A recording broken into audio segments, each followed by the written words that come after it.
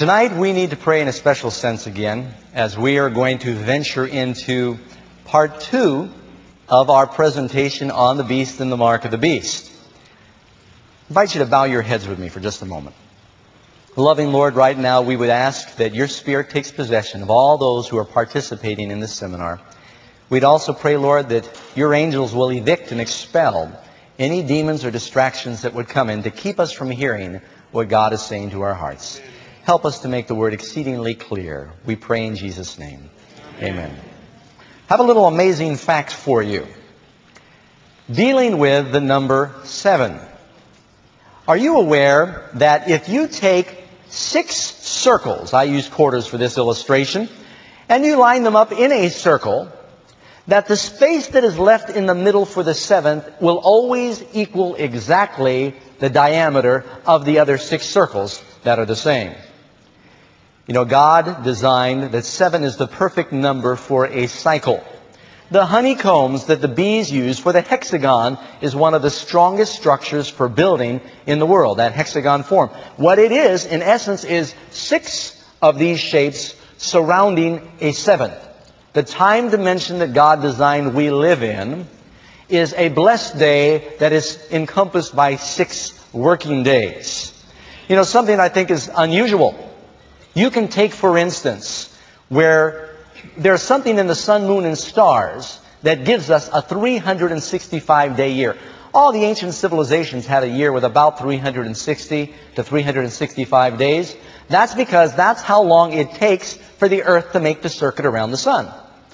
Many of the ancient civilizations also had a month with approximately 28, 30 days because of the lunar cycle. That's where you get the word month, moon. The world has a day with 24 hours because it takes 24 hours for the Earth to rotate one time on its axis, right? But where do you get something in the sun, moon, or stars that gives us a 7-day week? The whole world, even atheist countries, have a 7-day week. The only place it can be traced to is in the beginning, God created the heavens and the earth. 7 is a cycle of time. It's the perfect number that God uses again and again in the Bible, and in particular in Revelation. Now, that will better help us understand what we're going to be studying here.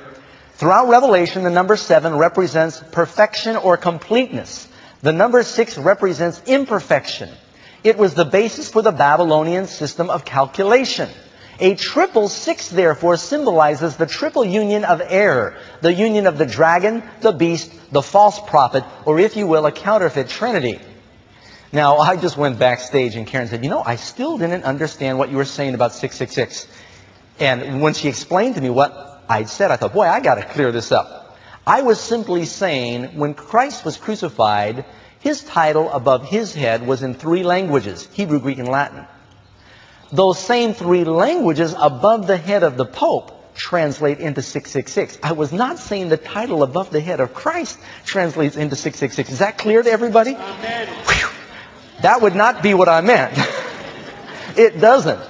So anyway, if it's still not clear, write it down and I'll try and straighten that out. Let's go to our historical for tonight. We've heard a little bit about Cain and Abel. The study tonight is dealing with the Mark of Cain. Now, friends, don't miss the significance of this. Right here in the beginning of the Bible, you've got 2 brothers making an offering. One kills the other. One has a mark. Then you find that same scenario in Revelation that revolves around the issue of worship. Adam and Eve initially had 2 sons. The first 2 humans born with a sinful propensity were Cain and Abel. Adam and Eve were not born with that propensity. They grieved away the Spirit, their spiritual dimension when they sinned. Then all of their posterity, all of their children were born like we are with these selfish desires. We must learn to love. Adam and Eve loved naturally. It doesn't come naturally for us. That's why the Lord has to command us to love Him and to love our neighbor. We naturally first love ourselves. That's the problem with sin. So they had their first 2 sons, Cain and Abel. And even the earth back then, cursed by sin, was still very beautiful. Much more so than after the flood. God had designed the sacrificial system. You remember when Adam and Eve sinned? They tried to cover their nakedness with fig leaves. God said, that will not do. And He sacrificed a lamb. He instituted the sacrificial system right there in the Garden of Eden. Revelation speaks about the lamb slain from the foundation of the world when God incorporated the sacrificial system. They were told that this lamb, whenever they sacrificed a young lamb for their sins, it symbolized the day when God the Son would come as the lamb that takes away the sin of the world. And they'd bring their offerings to the gates of the Garden of Eden, and the Lord would bring fire down and receive and accept their sacrifice, indicating that they had been forgiven. Their worship was received and accepted. Well, the Bible tells us that Cain and Abel were about as different as Jacob and Esau. Abel was a keeper of sheep, but Cain, on the other hand, was a tiller of the ground. And when the time came for them to bring an offering as they matured, and they did it on their own, Abel did it according to God's design, the specifics that God had given. He laid his hands on the head of this innocent little lamb. He killed it. Its blood was sprinkled on the altar, and then he laid it on the altar, and fire came from God and accepted the sacrifice. You remember when Moses inaugurated the tabernacle in the wilderness? They did not kindle the fire. Fire came from God, showing that he had accepted their worship and their sacrifice. When Solomon inaugurated the temple that he built in Jerusalem, after he prayed, fire came down from God to show that he had accepted their sacrifice. On Mount Carmel, the prophets of Baal, false worship, false god, no fire. Fire of God came down for Elijah to show he accepted his worship and his sacrifice. Cain said, I don't want to do it the way God prescribes. It's messy, and as long as you give something. Abel, he's a keeper of sheep. I'm a farmer. I'm going to bring of my own works. I've worked hard for these fruits. And he brought an offering of his works. No fire. Cain was insulted. He became very angry at his brother. And I believe that Abel tried to appeal to him. Cain talked with Abel, his brother, and finally he rose up against his brother Abel and he slew him. Probably bludgeoned him to death. He killed his brother. Because of Abel's badness or because of his goodness? Why was Jesus persecuted? Because of his badness or because his goodness made the false teachings of the religious leaders infuriated? That same spirit will be seen again in the last days. And then a curse was placed upon Cain. Then the Lord said to Cain, where is Abel your brother? He said, I do not know. Am I my brother's keeper? He was actually mocking the occupation of Abel, who was a shepherd. I'm not his shepherd. I'm not his keeper. Isn't it strange that God asks questions and we think we can lie to God, like Jonah running from God? God knows all things. He wanted him to think, where is your brother? It was his younger brother. He should have cared for him. And God said, the voice of your brother's blood cries unto me from the ground. Furthermore, the Bible tells us that the Lord set a mark upon Cain, lest any finding him should kill him. Now, we're not exactly sure what that mark is. It doesn't mean the Lord ran down and put a big rubber stamp on Cain's forehead, said, do not disturb, or do not kill. But God did something to distinguish him. There was an aura, something about him that was different. You know, you've heard of Charles Manson, who, of course, was guilty of those heinous Sharon Tate murders. He's got all of these diabolical tattoos on his body. And even though he's a scrawny, skinny fella, none of the other prisoners fool with him because they believe that he has an aura of protection from the devil. No one in prison wants to touch him because they're afraid. They think he's in league with the devil, and he probably is. Well, the Lord did something. We don't know what happened, but no one else ever murdered Cain. Cain died of old age. But notice what happened here.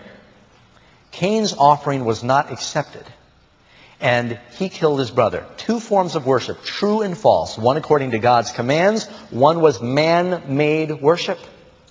Now, you know, Revelation tells us that one of the great deceptions the devil will perform in the last days that is so convincing, if possible, it might deceive even the very elect. He brings fire down from heaven on the earth in the sight of men. All these times I've cited in the Bible, when the fire came down, it was evidence that God approved of and accepted and received their worship, their sacrifice. The counterfeit system of worship is going to manufacture a counterfeit acceptance of God. False fire coming down to show that God approves of their worship. It's going to look like God approves. It's going to look like God's Spirit is with them. But it's not going to be according to the Bible. Our only safety in the last days, friends, is we need to know what the Bible says. Amen? Question number 1 in our lesson. Who will be protected through the 7 last plagues? Answer, Revelation 7, verse 3. Scriptures saying, hurt not the earth, neither the sea, nor the trees, till we have sealed the servants of our God in their foreheads. Now wait a second, Doug. I thought the people marked in Revelation were all lost. Surprise, surprise. Everybody in Revelation gets marked before the Lord comes back. We don't like to think about the seal of God as being a mark, but really it uses the same language for both. Everybody's going to have either the seal of God in their forehead or the mark of the beast in their hand or their forehead. But everybody is marked. That ought to tell you something, whether or not it's a literal mark or something more than that. A lot of the Christian world has been bamboozled into thinking the devil's going to line everybody up with this big rubber stamp and go put 666 on everybody's forehead. And then people say, I'm not getting the mark of the beast because as soon as someone comes after me with a rubber stamp, I'm running. And they might run right into the arms of the beast because the devil, he's a shrewd operator and he's fooling most of the world. The Bible says in Revelation, who deceiveth the whole world. Don't underestimate his deception. Number 2, what is this seal that the righteous have? Now, before we talk about the mark of the beast, let's talk about the mark of the seal that God's children get. How many want that mark? How many want that seal? How many of you want to be spirit possessed? On Halloween, you don't raise your hands for that question, do you? It depends on what spirit, right? But you know why you were so hesitant? Is because when I say spirit possessed, we instantly think of what? The devil possessing people. But the Bible says that an excellent spirit was in Daniel. You and I can be spirit possessed with the Holy Spirit, and we must be, amen? We must be baptized in the water and in the Spirit. We want to be not only Spirit filled by God's Spirit, we want to be sealed with God's seal in our foreheads. What is the seal? Tells you right in the Bible. The keys are in the Old Testament. Bind up the testimony, seal the law among my disciples. So the seal of God is in the law of God. Now what is a seal? Let's find out more about that. You've probably seen the number of seals through your life. Most seals contain at least 3 characteristics. This is a Canadian seal. And sometimes you'll see the president gives a speech on the podium. They've got the presidential seal. A seal will contain the name of the official, the title of the official, and his or her territory. Okay? When President Clinton makes a speech, the seal will say William Jefferson Clinton, that's his name, President, his office, United States of America, his territory. Okay? There's a number of seals you can find in the Bible. When Pontius Pilate stamped the seal on the tomb of Christ, remember they rolled a stone and sealed it. It said Pontius Pilate in the wax. Pontius Pilate, governor, Judea. That was his title, his territory, his name. When Darius the king put a seal on the stone that sealed Daniel in the lion's den, it said Darius, king, Medo-Persia. Those 3 characteristics are found in all seals. Which of the 10 commandments contains all the elements that you find in a seal? Answer? In Exodus chapter 20, verse 11. For in 6 days the Lord, that's his name, made, created, that means that's his title, the heaven, the earth, the sea, and all that in them is. In the middle of God's law, the one commandment that begins with the word remember, it's very interesting to me, it's the only commandment that people are saying we should forget. The longest of the 10 commandments, you've got the seal of God in his law. Now let me explain something for you, and I hope you already know this. The mark of the beast principally is the spirit of the devil. Everybody who has the mark of the beast has the spirit of the devil. Everybody who has the seal of God is sealed with the Holy Spirit, right?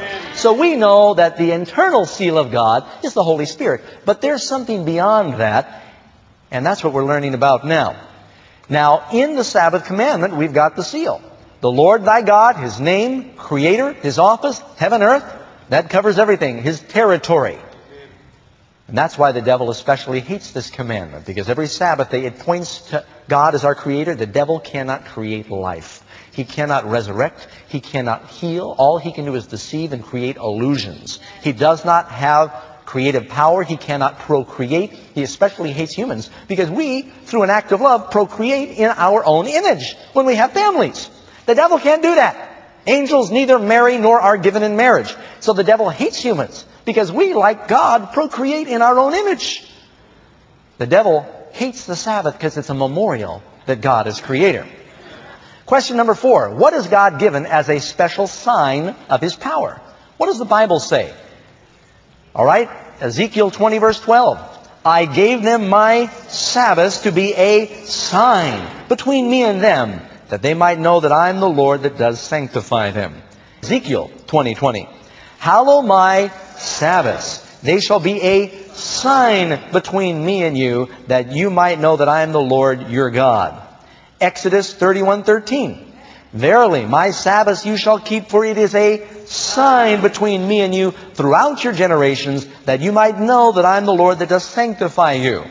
Now, the phrase sign in the Bible that you find here is synonymous with the word token, mark, seal, other places in the Scripture. It means the same thing. The Sabbath is a seal, it's a sign, it's a token, it's a mark that we belong to God, that we're His property.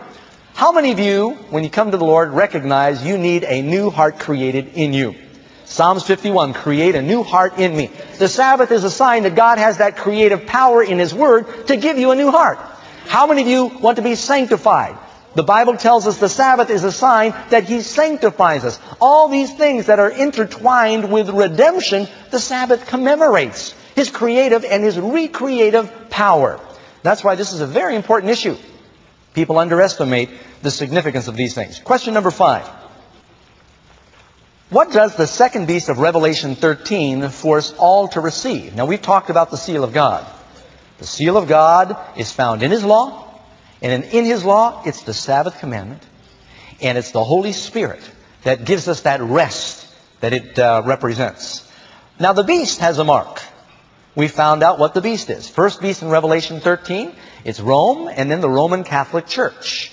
The second beast in Revelation 13, verse 11, is the United States and Protestantism. And so, do not be offended. These prophecies are explaining these things. And I want to reiterate, I'm not talking about people. There are lovely people in all different denominations and persuasions. I went to Russia. I love the Russian people. Karen and I worked there 6 weeks, did a series of meetings similar to this, and they were so gracious. Lovely people there. I hate the Russian government. The organization is the most corrupt, disorganized thing you've ever seen. And I don't think there are too many Russian people I know that will disagree with me. You can dislike an organization in a company and still like the employees or the constituents. Do you see what I'm saying? I personally, I've tried not to sound like I'm bragging, I'm a Seventh-day Adventist Christian. Some of you may have already figured that out.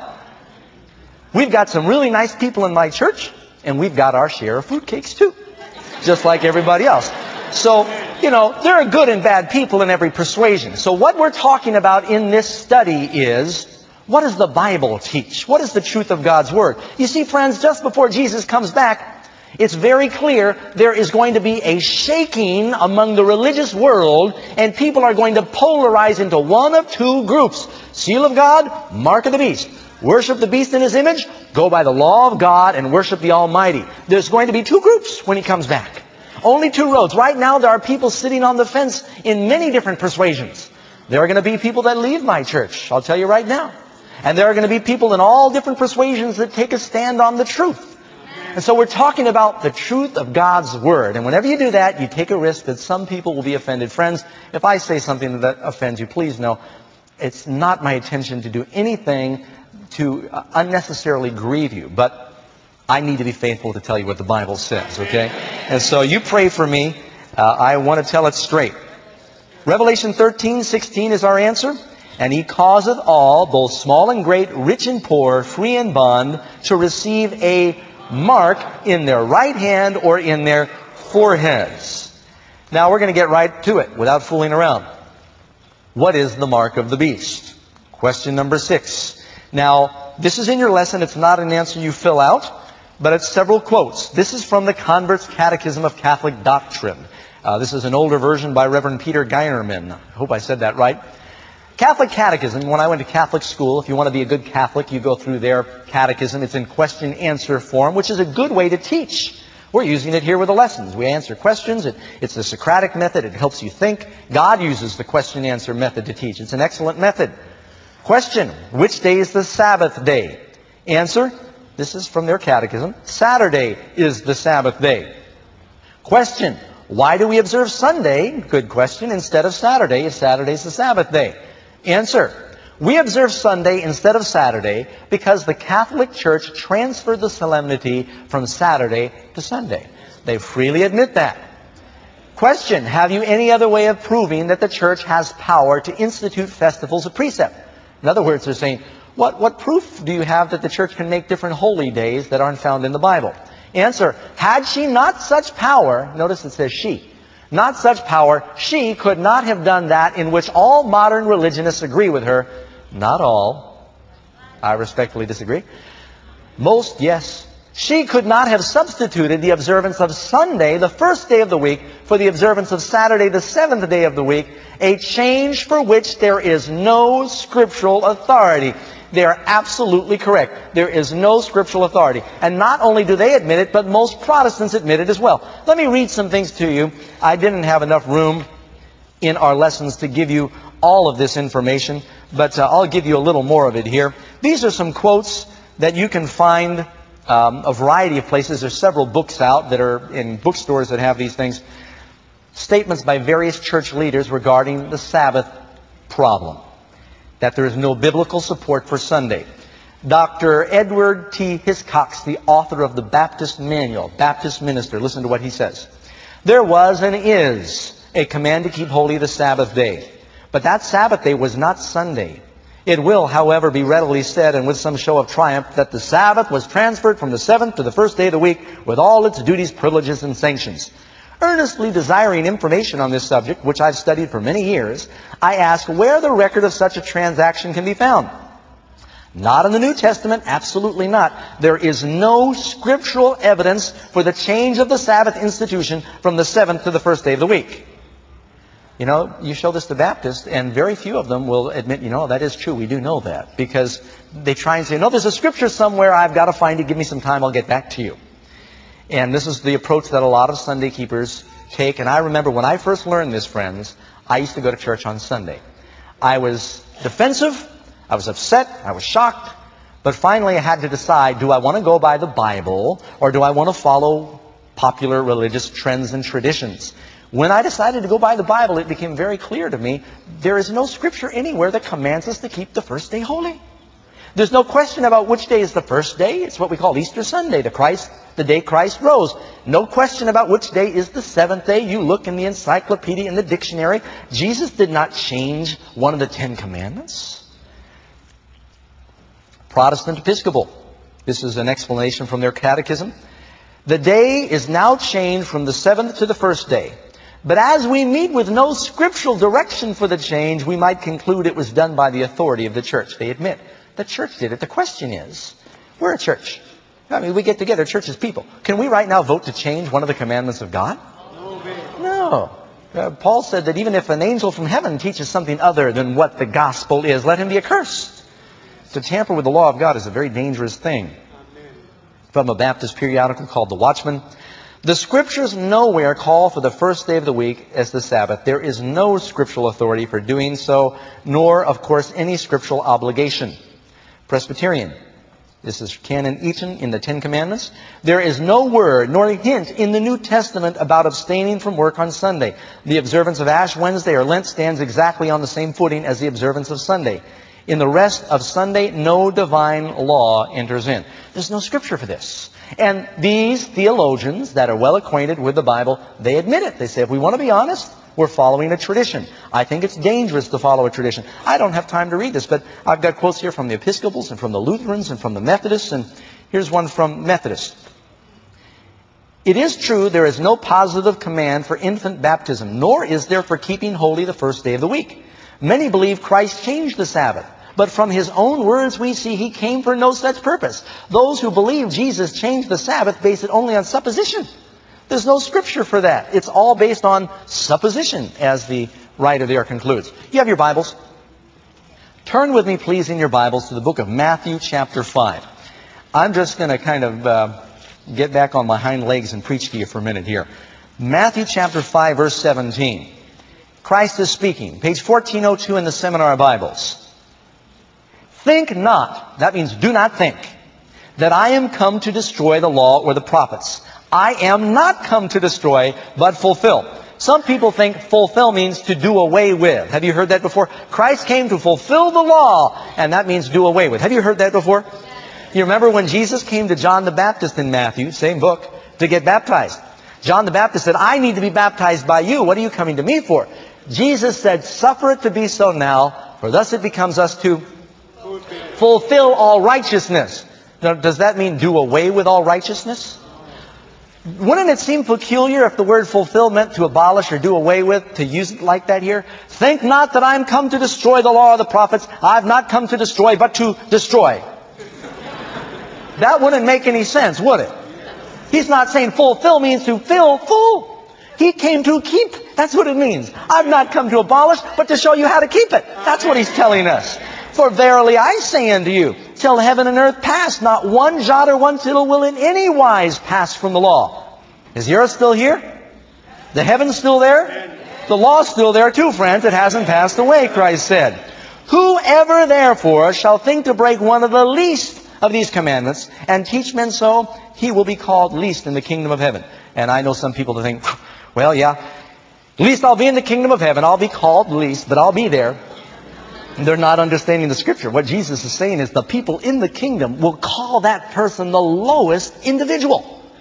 They're not there. They are referred to in the lowest form. Those that break even the least of the commandments and teach others to do so. That ought to make some religious leaders out there shudder a little bit, who are teaching people that you don't need to keep the 10 Commandments. God have mercy on me if I should ever stand before humans and tell them you don't need to keep God's law. Sin is the transgression of the law. For ministers to tell people it's okay to sin is a hideous doctrine of devils, friends. I'm just telling you straight. Because the law shows us our sin and brings us to Jesus. We need the law not to save us, but to show us we need Christ. And that means even the least of these commandments, right? So if you have issue with me talking about the Sabbath, and I always get a lot of letters, you're spending so much time in this one commandment. Doug, why don't you go on and talk about something else? What do you want me to do? If I'm living in a society where Christians are saying it's okay to break one of the commandments, I'll talk about any of the 10. And right now, the most prominent one that's being neglected by Christians, Protestants and Catholics, is God's Sabbath day. Now, why is this important? We have learned from the Bible that the first 4 commandments deal with our relationship to God. The devil has already shown his hand, how he operates. There in the book of Daniel, chapter 3, king makes a graven image, and he commands Shadrach, Meshach, and Abednego to break the second commandment about idolatry or be thrown in the furnace. They decide to obey the law of God instead of the law of man and the government. They are persecuted. They go to the fiery furnace, but the Lord delivers them. So then the devil, by the time he gets to Daniel 6, he says, well, let's try this again. He makes a political law that all the people have to worship the king. That breaks the first commandment. Daniel says, I'd rather go to the lion's den, but I'm going to open my windows and let people know I pray to the Almighty. Now, here we are at the end of time. The Bible says in the book of James, chapter 2, that whoever breaks one commandment is guilty of all. I mean, if sin is sin, right? And whether it's adultery or Sabbath breaking, you might think, well, it doesn't matter. Sin is sin as far as God is concerned. Sabbath breaking is like coveting. It's a sin. And so the devil, very clever, he is a shrewd operator. In the last days, he says, I've got it now. For my masterpiece, I'm going to tell everybody, I'm going to make a political, religious law, and I'm going to say, go to church. Keep the Sabbath. But don't do it on the day that God specified and set aside and sanctified and blessed. We'll just pick a different day because God isn't particular. Oh, how subtle. He takes the last of the commandments that begins with God. How subtle and insidious can he be? Can you see what he's up to, friends? Why this one commandment is a big issue? Because it's going to be the pivotal point in the last days. Who you worship. The Sabbath is the one commandment that deals with this. Where am I now? Number 7. Is either the mark of the beast or the seal of God visible? Hebrews 10:16. Let's get to... Oh, wait a second here. A lot of people think that the mark of the beast is this, branding on the forehead. And then for a while there, everybody thought the barcode was the mark of the beast. How many of you remember when the barcodes first began to appear? I know some people back then, they said, that's the mark of the beast. Don't buy any products that have the barcode. Now, those people all starved to death a long time ago. And then, they're coming out with these movies now that talk about suddenly you disappear, left behind, and what's going to go on during the 7 years of tribulation. And they always portray the mark of the beast as an external physical mark. The devil wants people to think that because it's the furthest thing from the truth. He's setting the stage for a masterpiece of deception. The Bible tells us what the mark is. It says in Hebrews 10:16, saith the Lord, I will put my laws in their hearts and write them in their minds. The seal of God is in the heart and the mind. Furthermore, Ecclesiastes 9:10, whatever your hand finds to do, do it with your might. Your hand is speaking of your doing, your works, right? And it shall be, Exodus 13:9, it shall be for a sign unto thee upon thine hand, and for a memorial between thine eyes, that the Lord's law, His what? His law might be in your mouth. Jesus said, out of the abundance of the heart, the mouth speaks, Matthew 12. And so if we've got the Lord's law in our heart, it comes out of the mouth. So it's speaking about in your mind and in your heart, and then it comes out in the actions. Now, get your Bibles with me. Turn quickly to page 300. Page 300, that's Deuteronomy chapter 6, and I'm going to be going to verse 8. You all remember this great passage in verse 4. Hear, O Israel, Deuteronomy 6, verse 4. The Lord our God is one, and thou shalt love the Lord thy God with all thy heart, with all thy soul, with all thy mind. Now, Deuteronomy 5, just turn back one page and you glance quickly. You've got the 10 Commandments there. Verse 8, thou shalt not make any graven image. Verse 9, don't bow down to them. So forth. Keep in mind, there were no chapters and verses. Now, right after he gives the 10 Commandments again in chapter 5, in chapter 6, Moses said, verse 6, and these words that I command you this day shall be in your hearts. You shall teach them to your children diligently. You'll talk of them when you sit in your house, when you walk by the way, when you lay down, and when you rise up. Thou shalt bind them for a sign, a seal, a token, upon thine hand. They shall be frontlets between thine eyes. Now, in Hebrew, between thine eyes was the forehead. In Greek, in the New Testament, they call it the forehead. The Old Testament, they always said between the eyes. It's the same thing. That's where Goliath was brought down. Right there, between the eyes, okay? Go with me to Deuteronomy 11, verse 18. Deuteronomy 11, verse 18. Therefore you shall lay up these words in your heart and in your soul, and bind them for a sign on your hand. They may be frontlets between your eyes. 4 places, no less. In the Old Testament, it speaks about the law and the Word of God being in the head and being in the hand. Now, what's the significance of that? Is that saying in the last days that all of God's people are going to have a tattoo in their head or their hand? No. He's telling us the works, it says their works are works of iniquity, and the act of violence is in their hands. It's speaking of works in the hand. Another scripture, their thoughts are thoughts of iniquity. Wasting and destruction is in their path. So in the head and in the hand symbolizes in your deeds and in your thoughts. You worship with your mind, you do with your hand, biblically. Your foot represents the direction of your life. You know how beautiful on the mountain are the feet. These things had significance in the Bible, okay? So, God's seal and God's law in the forehead represents an affection, a devotion to the truth of God. That's why he said, I repeat in Hebrews 8:10, I'll put my laws in their mind and write them in their hearts. This is the new covenant, friends. This is how you separate those who worship the beast from those who worship the Lord. They've got the law of God and the love of God in their hearts. Amen? Amen. Number 8, how does Jesus determine if we are His servants? Romans 6:16, know ye not that to whom you yield yourselves servants to obey, His servants ye are to whom you obey. John 14:15, if you love me, keep my commands. He didn't say just talk about them. He says, if you love me, keep them. Why would Jesus do away with them and then tell us that? Number 9, does anyone have the mark of the beast now? No. Revelation tells us when it's going to be a pressed issue.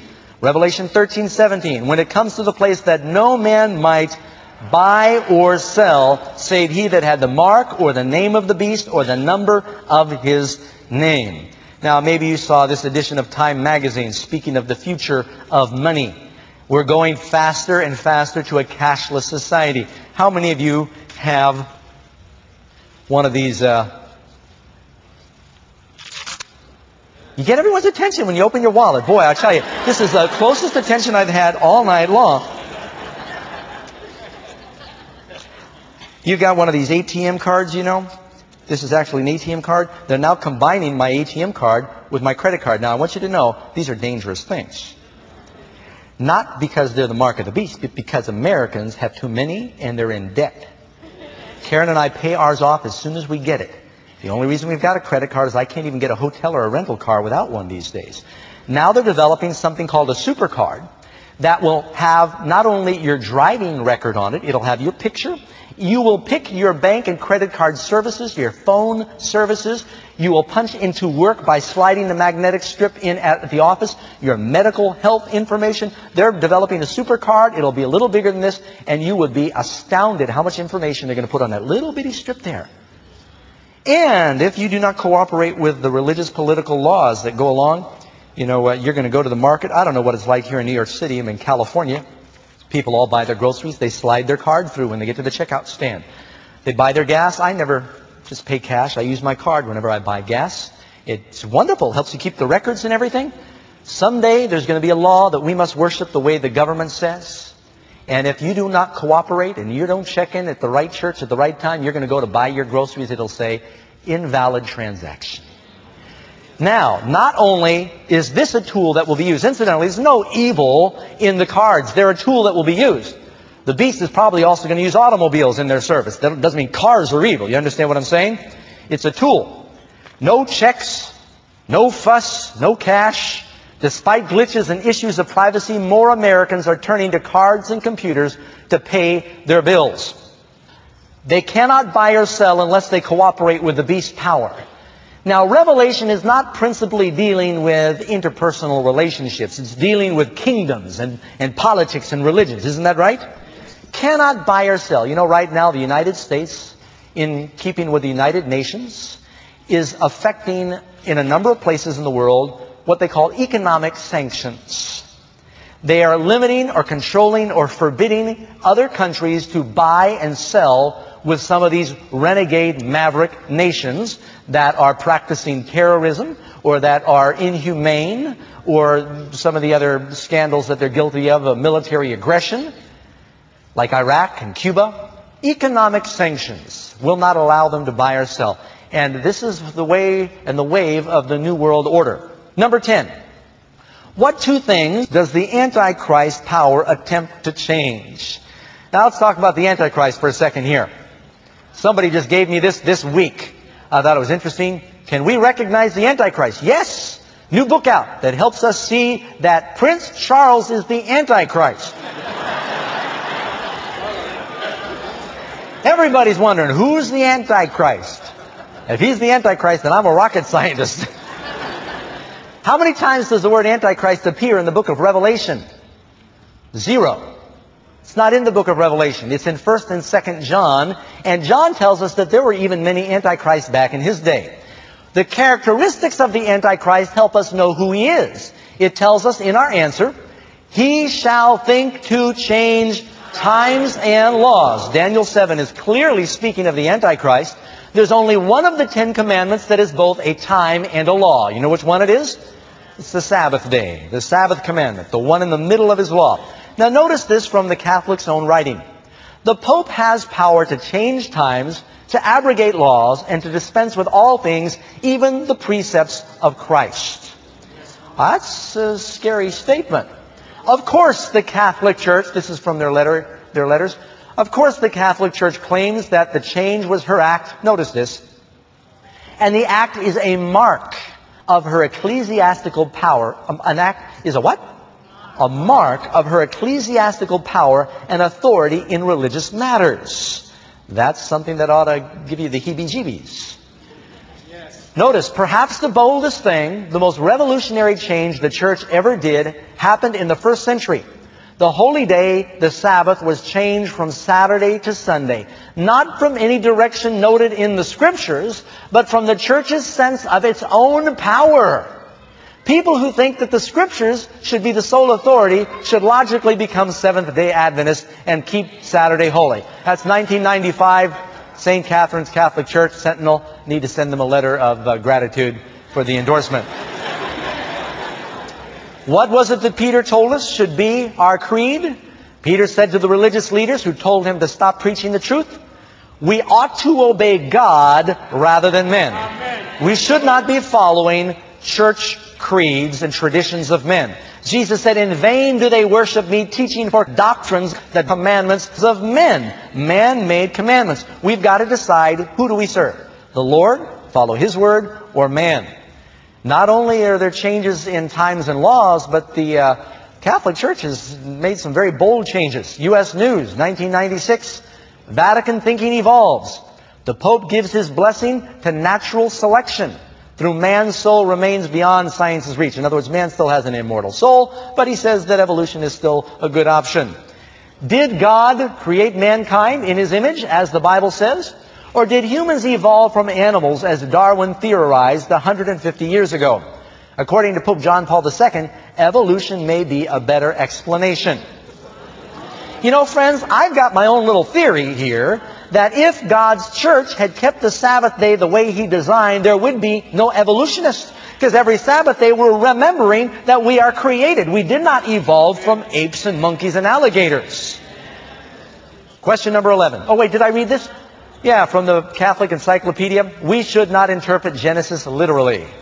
Well, they've thought to change times and laws and to make major changes in the Word of God. Now, question number 11. What was God's criticism of His ancient priests and pastors? Things have not changed much. What does the Lord say in Malachi 2, verse 8 and 9? You've caused many to stumble at the law. You have not kept my ways, but have been partial in the law. Now, if someone says, well, as long as you keep most of them, that's all that matters. And you know, a lot of churches, they'll learn the Sabbath truth, and they'll say, you know, my church preaches the Ten Commandments. We don't talk much about the Sabbath, but we preach the rest of them. Or we do preach the Sabbath, but we've changed it a little. We go along with Sunday. And you know what that's called? Being partial. This is not a new mistake. Because the devil knows if you break one, you're guilty of all. Can you imagine a person standing before the judge and saying, Your Honor, I realize that I'm guilty of murder, but I keep all the other 9 commandments, and that ought to stand for something. You should let me go. Is the judge going to go for that? No, but I don't commit adultery, I don't lie, I don't covet, I'm good in every other respect. I have this little problem. I killed somebody. Just one out of 9, I'm doing 90%. That ought to stand for something, right? You think God's going to go for that argument? Some people think the Lord weighs salvation based on that. He wants to know if we really love Him. You know how you prove you love someone? You give them your time. That's how you worship, with your time. The Sabbath is made to worship God in the dimension of time. And so when people say, Lord, Lord, and they don't keep His commandments, the Bible says He'll declare, I don't know you. Ye who work iniquity, and that word iniquity is lawlessness. Hosea 4:6, my people are destroyed for lack of knowledge. Because thou hast rejected knowledge, I'll also reject thee. Thou shalt be no priest unto me.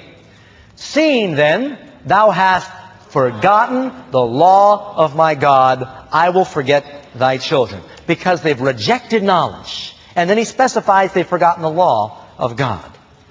I don't know how much more specific God can be. Number 12. How did God's ancient leaders regard the great things of His law? You can find this here right in the Bible, Hosea 8:12. I've written to him the great things of my law, but they were counted as a strange thing.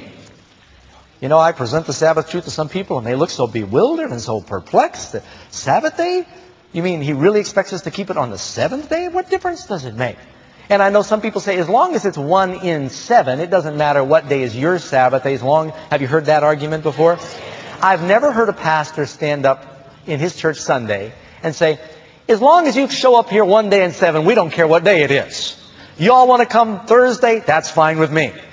They never go for that argument until they find out it's the 7th day. It's amazing. People then say, well, we know, you can't be sure which day is the 7th day anymore. Well, that means you can't be sure which day is the 1st either, right? They have no problem with these issues until they learn the Sabbath truth. Number 13. What specific solemn rebuke did God give to religious leaders regarding His holy Sabbath day? Ezekiel 22 verse 8, Thou hast despised mine holy things, and hast profaned my Sabbaths. You know, there's only a few things that the Lord has called holy. Ezekiel 22:26, Her priests have violated my laws, and have profaned my holy things. They have put no difference between the holy and the profane, and have hid their eyes from my Sabbaths, and I am profaned among them. Oh, friends, I've seen it so much, and it breaks my heart. You know, the evidence is so powerful. It's so overwhelming. I told you that when I first learned the Sabbath truth, I did not want to believe it, because I was already different enough. I didn't want to be any more different. I was having trouble fitting in even to my Sunday church I attended. I thought, boy. And you know what? I went to all these pastors and I pled with them. I said, give me some biblical evidence. I've accepted the Lord because I believe the Bible. I need to go by the Bible. Because when I was trying to find out what church to go to, they all disagreed with each other. So I thought, I'm going to go by the Bible. And every pastor gave me a different answer. And they all contradicted each other. One said, yes, the Sabbath is still there. Sunday is the real seventh day. Its calendar's been changed. And another one said, we're not under the law. We don't need to keep the Ten Commandments anymore. I said, what? We can break the Ten Commandments? No, well, we keep the spirit of the law. I said, what does that mean? And they had no problem with keeping the law literally until you mention the Sabbath. Then it's just spiritually. Then, of course, you have the ones who said that, Jesus rose on the first day. That made it the new Sabbath day. And I said, is there a commandment where He commands us to keep the first day? No. You'd think, friends, that after all this time through this seminar, that somebody who would send in one question, one comment that would give us a scripture where the Lord commands us to remember the first day as the new Sabbath for the Christians. It's not there. God would not be so ambiguous regarding one of His commandments. How more direct, how more prominent can God be than He was? Spoke it with His own lips, wrote it with His own finger, in stone to represent the unchanging eternal nature of it.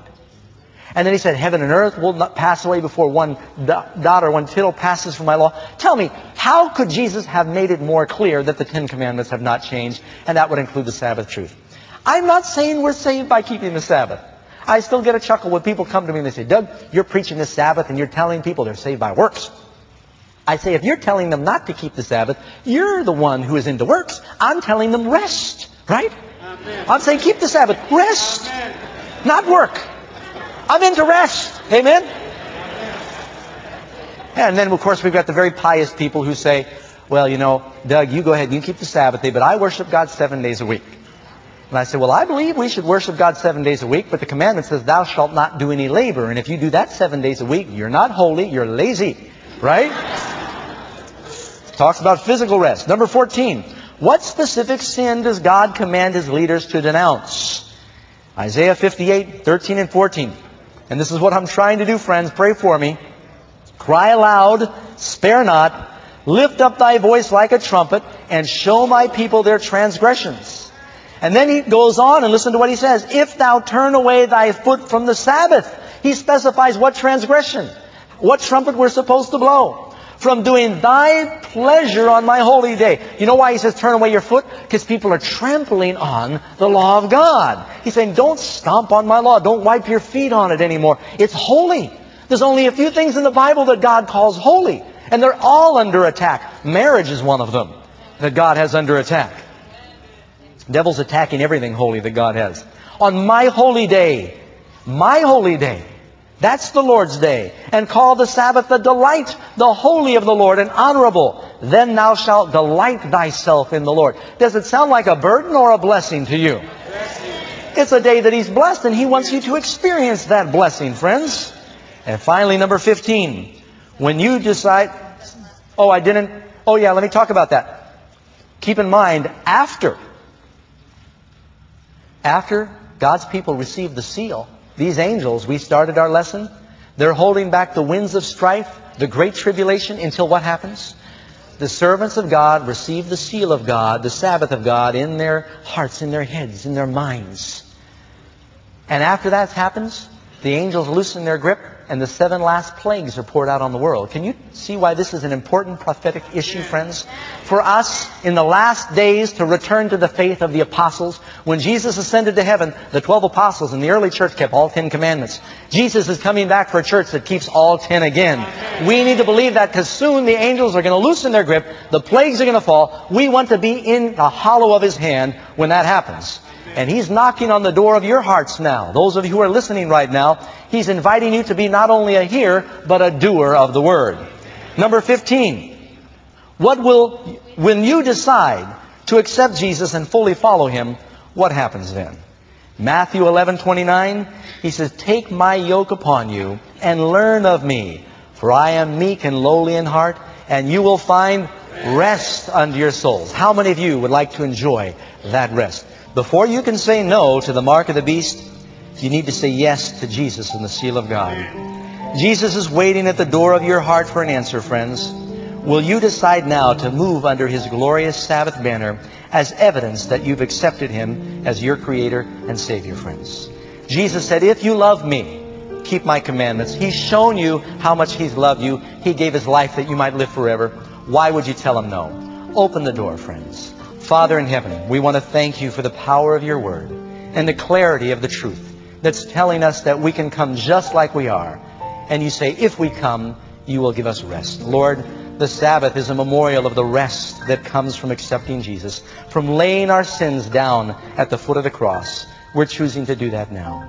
Help us to be sealed with Your Spirit, to be filled with Your Spirit, that we might stand when Christ comes. Bless all of these people, Lord, and be with those who are struggling with this decision. We ask in Christ's name. Amen.